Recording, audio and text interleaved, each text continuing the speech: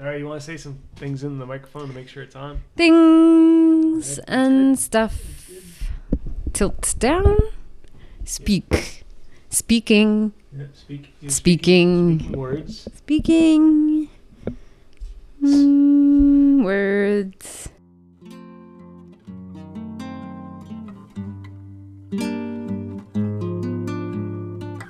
Yeah.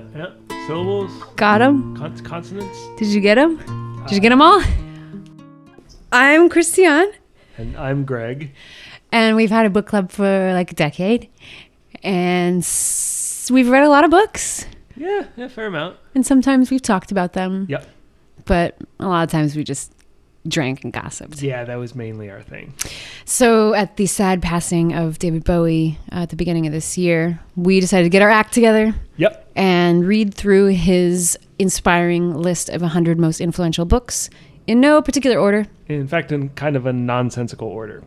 And so we are reading through them one by one and talking about, well, making wild speculation about what they probably meant to Bowie and why he put them on his list. Yeah. I think that's mostly what we're doing is wild speculation. And this will be as wild as they come. It's going to be... This one's a little bit more concrete. It's going to be slippery when wet and wild. The wet and wild Bowie edition. Get out your goggles. Okay, I'm never going to talk like that again. Sorry. There's 2 titles to this one. We'll start with the first one, I guess. So initially we, on the list, it's called All the Emperor's Horses. Nice title. Yeah. Book is not available.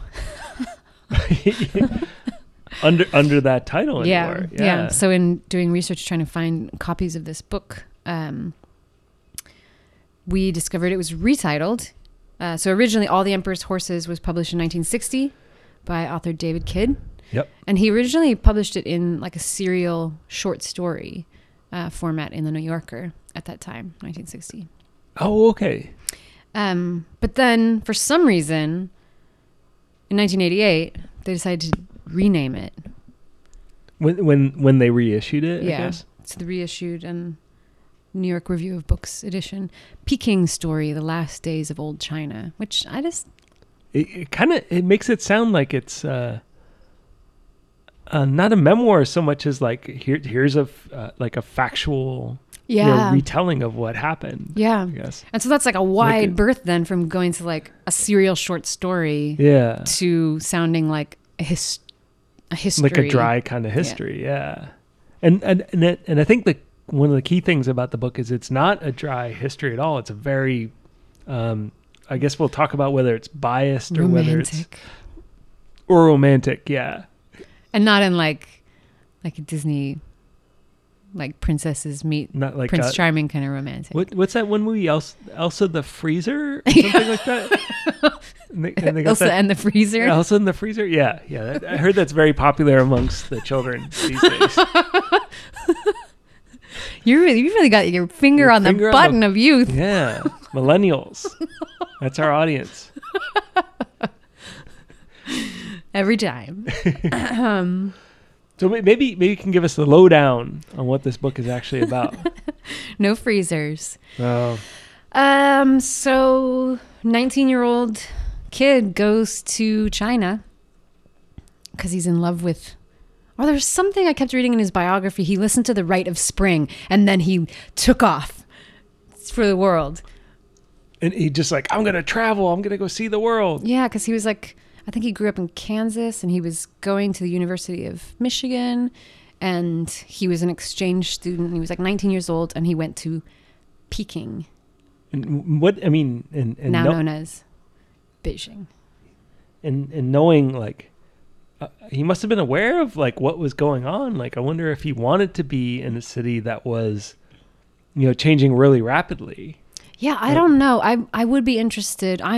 Unfortunately, the extent of my knowledge of the communist revolution in China is not great. So I don't know when people in the West would have been seeing signs of it happening. Yeah, maybe or whether he was before. totally ignorant.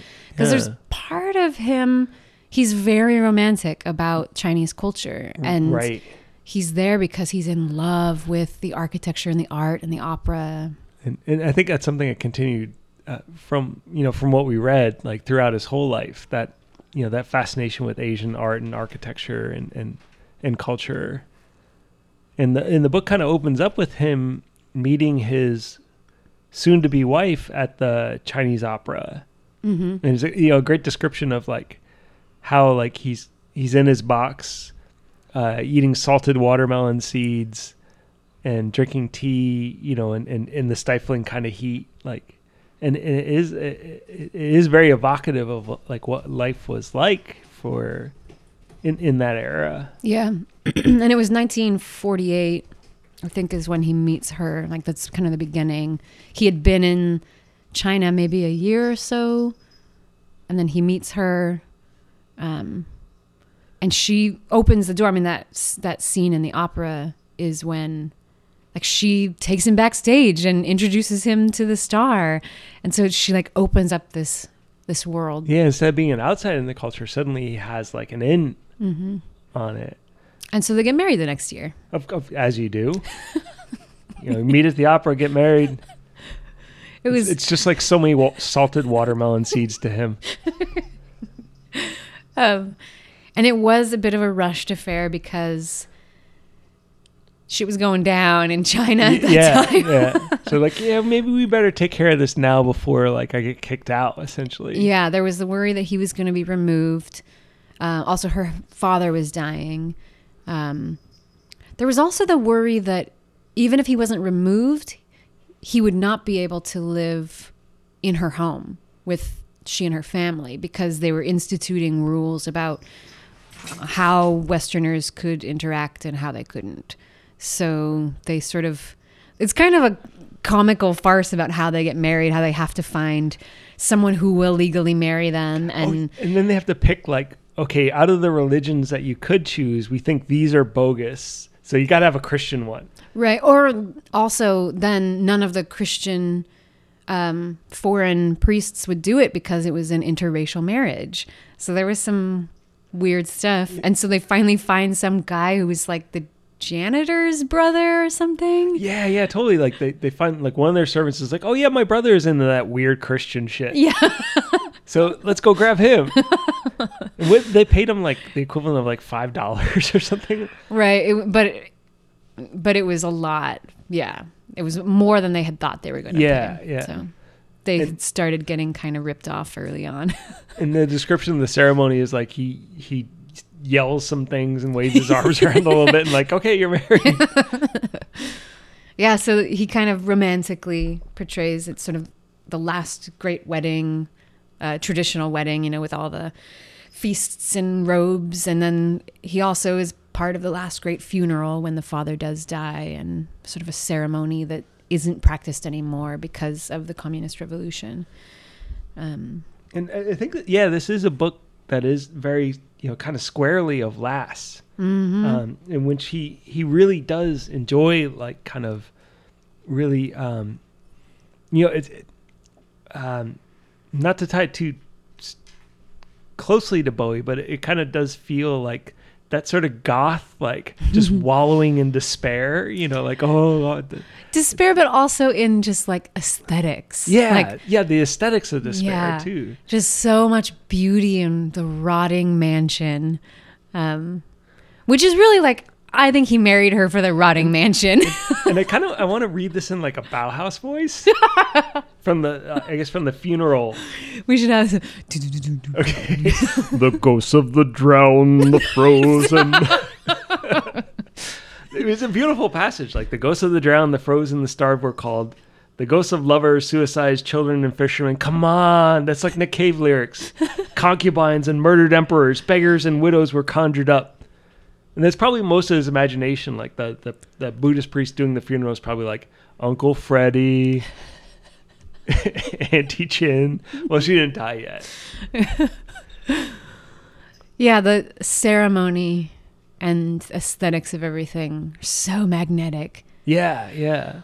But in the course of things, so he moves into this house that is in fact falling down around them. Right, in like the total Gothic mansion decrepitude. Beautiful and and creaky and full of antiques and falling down. And the family is all packing in there, and in this sort of all their money has been seized or discredited, like it doesn't have value anymore. Right. And basically the only thing they have is the house that's falling apart, and they're trying to figure out what to do.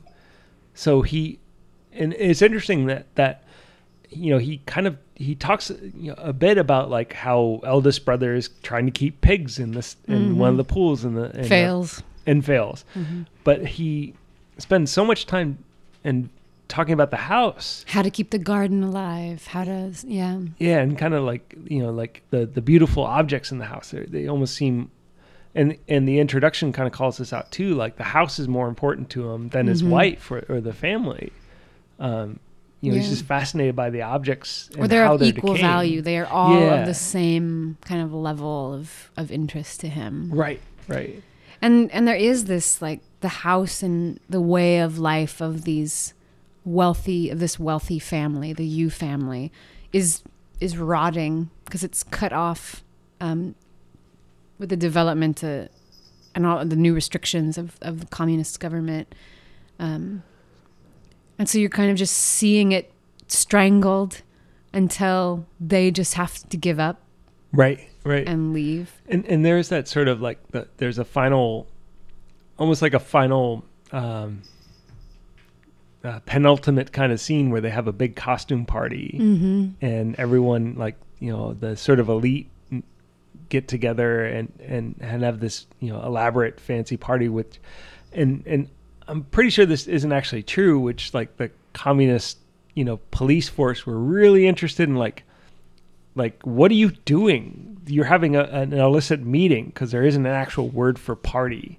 Oh, right. And so you must be having some sort of political meeting, because that's the only thing that you can do when people are gathering. They're talking about politics, obviously. And like, no, we're actually dressing up like weirdos, and like enjoying ourselves and getting drunk. Historic elite figures. It's all foreigners and old wealthy family dressing up as the past. Yeah. And even Auntie Chin, who's my favorite character. So she's like the old aunt who occupies a suite of rooms in the mansion and plays. Is it mahjong all the time? No, she plays mahjong cards all is the time. illegal. That's right. They're not allowed to play. She just plays like bridge or like partner games and smokes her asthma cigarettes, I think. Right, whatever those are. Which I think that's medical marijuana. And plays cards. Yeah, I think he says she always wins. Yeah, she's just like at this table, and you can come and sit with her and like have counsel, but she will always be there, sort of holding down this tradition. And at that costume party, David Kidd is dressed up as an old emperor of China, and he goes in at one point to her room, and she's not participating in the party. And this is from the book, she slapped the cards onto the table, and her head swaying, chanted what I took to be part of a poem. Golden pendants and silver pins are smashed, and blood-red skirts are stained with wine. She stopped abruptly and then spoke again. This is how the great have always perished, she said. Their sins turned day to night, and their follies opened up the gates of hell. But they lived boldly, and when the time came, they died boldly too. You out there in the garden celebrating your own end are nothing like them, however you may dress. Okay, do that again, but in the metal voice.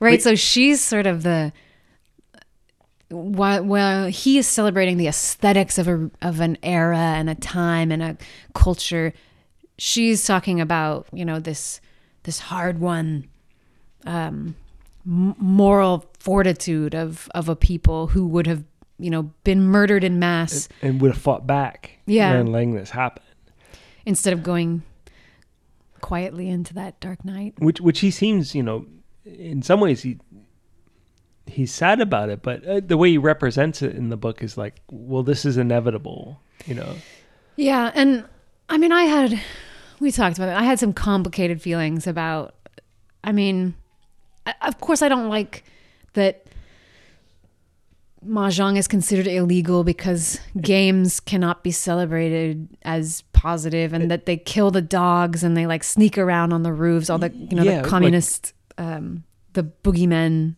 that they're all afraid of. Right, like there's informers that are like lurking about, like waiting to find you playing cards or playing mahjong. And they actually do, and it's like it's a valid fear. They are imprisoned or taken for questioning or punished for doing things of leisure.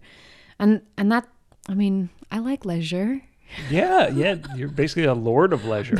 Basically a bourgeois. But there's this other part that just felt a little odd, that it's this, oh, poor us wealthy people. It's like the Downton Abbey syndrome. Yeah. Our way of life is threatened and now we don't know what to do.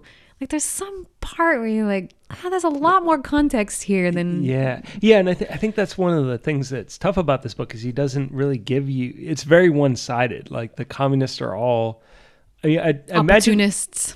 They're opportunists. The soldiers are all like literally like their heads are made of wood. They're just like googly eyes on a wood block that's attached to a uniform. And the most intelligent people on the communist sides are opportunists, like the cook, who takes him to court and sues him for bad treatment, and it's totally not founded on anything. Except trying to get money from a foreigner, because they know that there's a disadvantage that foreigners have as being untrusted by the government. Right. And he has to pretend that he doesn't know how to speak Chinese. Like he has to basically feign ignorance to get out of the case. But there is this. It is very much where, you know what side he would want to be on, which is like the imperialists. The people who are keeping most of China in poverty, like in starvation level poverty for centuries. Yeah. But they have prettier stuff. It's the aesthetics of it. Right. And that's kind of like you said, on the one hand, you get it because as far as the aesthetics go, that's, much more pleasant. But on the other hand, like he writes the whole book as if starvation doesn't exist, or as if like the people of China would have been super happy just to keep up with. Right. Or the family, disparity. This formerly wealthy family starts struggling and they don't know what they're going to do, and they don't know how they're going to keep their house, and they don't know if they're going to be able to make it. Like all these struggles of the poor, which they're now facing for the first time. And that's what we start. That's the sympathy we have. So I have this complicated, those are the people we care about because we're hearing their story. But and then you do kind of get it towards the end of the book when he returns to Peking, like years later, and he meets up with some of the family members, and they're in much reduced circumstances, but they still like give him a feast and provide him with this really expensive gift. And suddenly for him it's like not so much about the objects as the people. His gift, he's like I got him some soap and some American cigarettes, and he's like, because they can trade these in the market. And suddenly like I think he has sort of a comeuppance in some ways, or like a realization of like the real character of the family becomes much more valuable than the house that they had, or the incense burners, or the other antiques. I wish that was explored. So that's an interesting. It came up very much at the end, And I don't believe. Okay, so originally this book was published in 1960, and so it wasn't re-released until the 80s. And this last section where he returns years later, so he goes back in 1981. Okay. And this is after. So he leaves, and I don't think this is too much spoiler, but he and his wife. Turn it off now if you haven't seen Peking or read Peking Story. If you haven't seen the blockbuster thriller Peking Story, starring Chris Pratt as Peking Story? Keep the original title. All the Emperor's Horses. So much more Yeah. It's got that thing. That Chris Pratt movie. Yeah. I mean, Chris Pratt would have definitely signed on for a movie called All the King's Horse. Peking story, you can't even get Duchovny at that that kind of title. Apologies to fans of David Duchovny. I love him. So you just apologize to yourself. I often do. So the house falls apart. They sell it. The family moves out. Disillusion of the Peking dream. Annie Chin goes riding off to a nunnery. Oh yeah, to she's gather so herbs. great. Yeah, Yeah. and is defiant with her medical asthma, marijuana cigarettes. And then David Kidd and his wife Amy immigrate. Well, she immigrates to the States with him, and then they promptly divorce.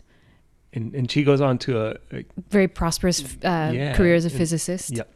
And he says he flounders around for a while and can't figure out what to do, and he moves to Japan.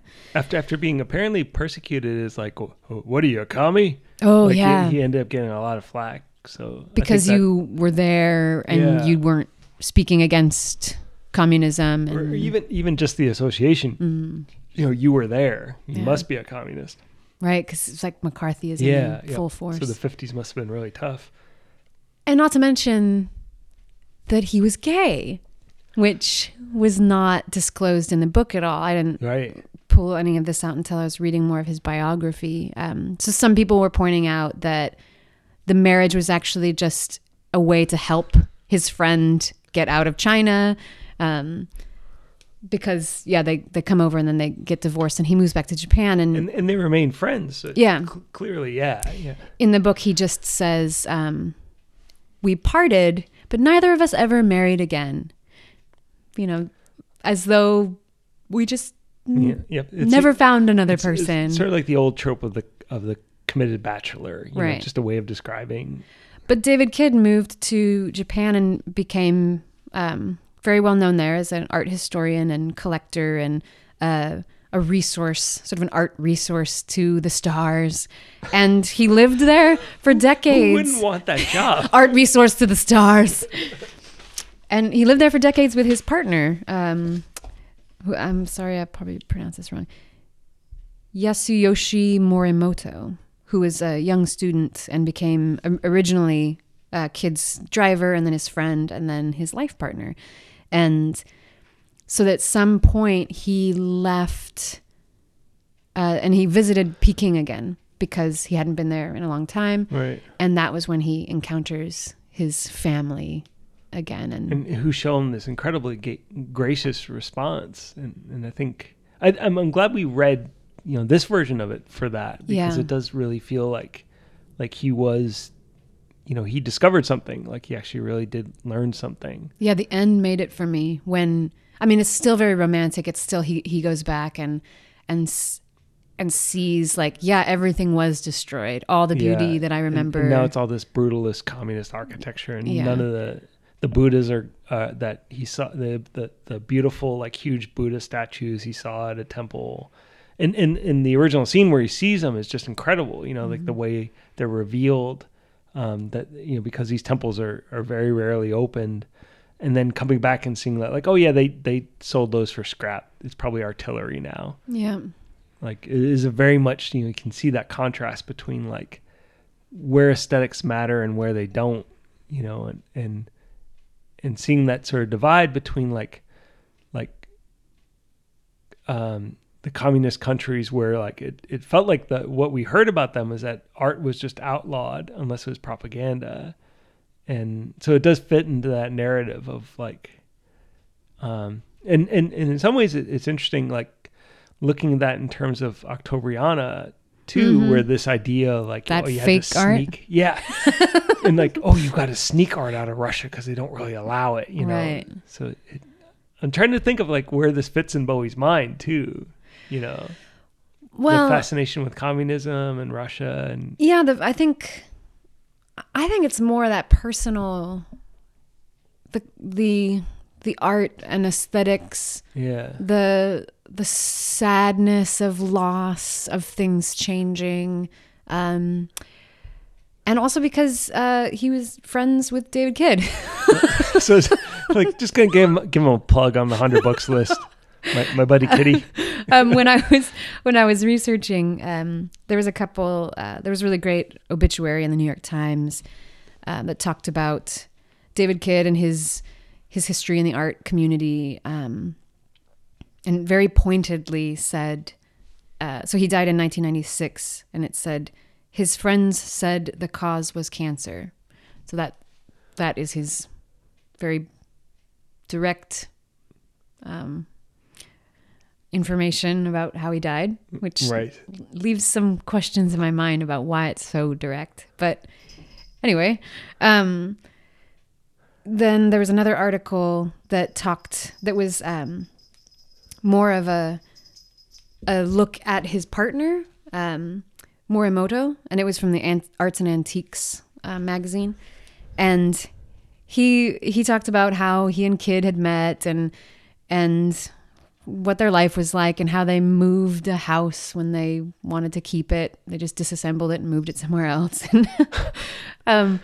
But he also said, so in the article it says, in the world of Asian art collecting, Kidd and Morimoto became the go-to experts for a range of inquisitive, discreet clients, like the rock star David Bowie. And Morimoto says, it all's there. Morimoto says, we met Bowie through his Japanese makeup artist. He liked to come to Japan to present concerts, and we became good friends with him and his wife. And there's photos in the collector's home that show Kidd, Morimoto, and Bowie dining together in tatami matted rooms. And Morimoto says, we used to drive Bowie disguised around Kyoto in a Cadillac. So they had a friendship. I guess. And I guess it makes sense, that saying like, oh, he died of cancer is like sort of coded for, in generations before where you had to be really closeted about your sexuality, where, that's the way of saying like, well, he died of AIDS. It could be, or it's possible. Yeah. It could be. I was talking to my colleague about this. It could be that it was coding to protect his sexuality. Yeah, totally. Or it could have been coding for people to say like, yeah, you knew he was gay, but no, he really just died of cancer. Like, right. Let's not like blow an epidemic out of proportion and assume that every gay man that dies of AIDS. Yeah. So it could have gone really either way. Yeah. But there is something about like how he had to keep his sexuality really under wraps. Yeah.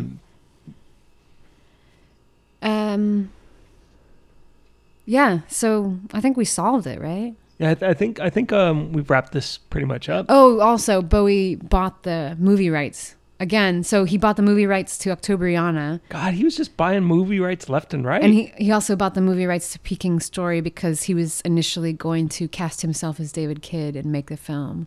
And I think he would have looked really good in the costume party. Yeah. That would have been good. I would have seen that. And actually, he just kept the costume and made Legend instead.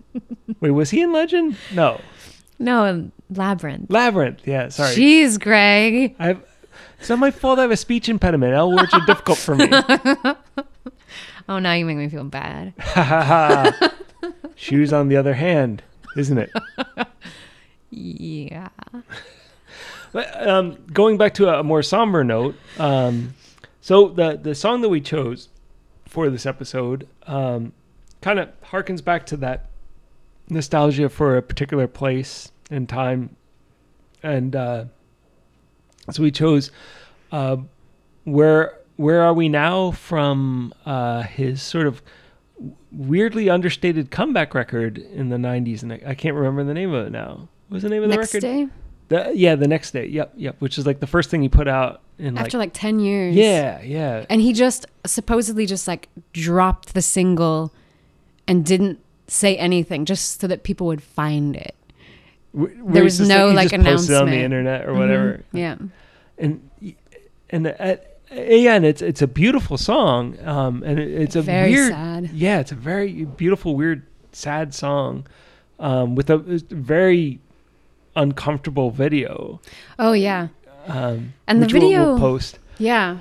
There's a lot going on there. I mean, the song just feels like aging and Yeah. loss and change, which felt really connected to this. And like the revisiting of a place of your youth, or and seeing how much it's changed. A place that doesn't exist anymore and the memories of it. And there was a great quote I found from Visconti about Where Are We Now, and how that was released as this single on an otherwise like really energetic rock album. And he said, yeah, he should come out with a bang, but he is a master of his own life. And I think this was a very smart move, linking the past with the future. And and I think there is that sort of elegiac, feeling in a lot of Bowie's songs, like even like 5 Years, and like there's this sense of like trying to reconnect to a past. And he was like sick. It came out he released it on his 66th birthday, I think. So there was like a real connection there for him, like to the past of his youth. Wow. Damn, man. Yep. So I think we'll all be glad when we see the back of this year. Man, speaking of, I know that's reconnecting to the past. Reading this book, there was a lot of, I mean, it's a very, very, how many very, very, very, more varies, different political situation for sure. Like the historic, like move into communism in China versus what we're going through now, and yet. Go ahead. I was going to say, are we going to talk politics then? All right. There's just that feeling I resounded with in reading this. Like, though I had a lot of hesitation about the elitism and the romantic... And trying to get us on the side of the imperialist. Yeah, the romantic imperialist past. But the more human sense of not knowing what is going to happen. Like, yeah. Things are changing and there's no clear path to like. And it's a very scary path already. Like things are already in place in this book. They're being monitored. They're being just crowded in with people with a lot of malice, and whether anyone's right or wrong, there's a lot of fear about what freedoms will remain to you and what will be taken away from you. And and it definitely got that sense as well, that like they're on the edge of like a sea change, something that's very like their lives are going to be very different, and diminished in some ways, in a lot of ways. It's terrifying. Yeah. So let's end. I guess we're gonna end on a really up note. Where are we now? Yeah. What are we reading next? Like the Book of Revelations, the Apocrypha, Nostradamus. How to survive. We're in the reading wilderness. The Outsider by Colin Wilson. I think I've read this book before. Have you? Maybe. It sounds super familiar. The Outsider by Colin Wilson. Mm-hmm. All right. So we hopefully you will join us in a month or so to read The Outsider.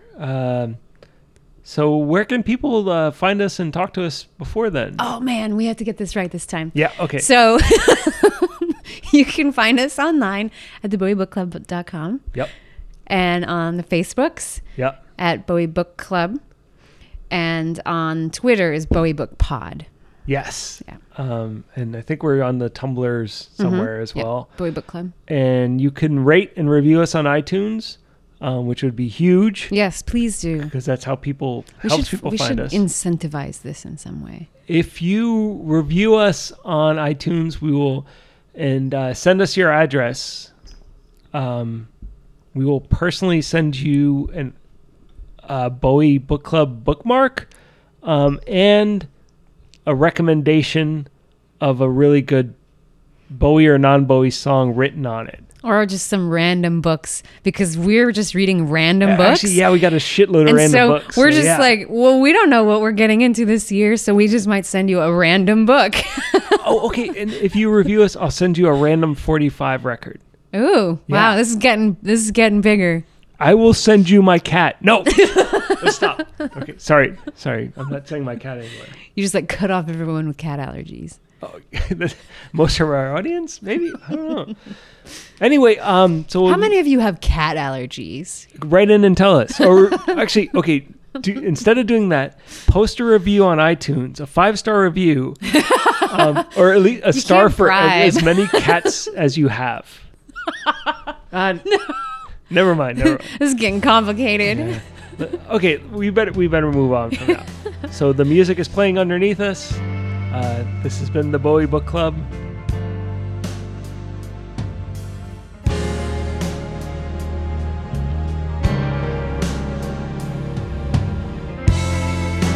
Had to get the train from Potsdamer Platz.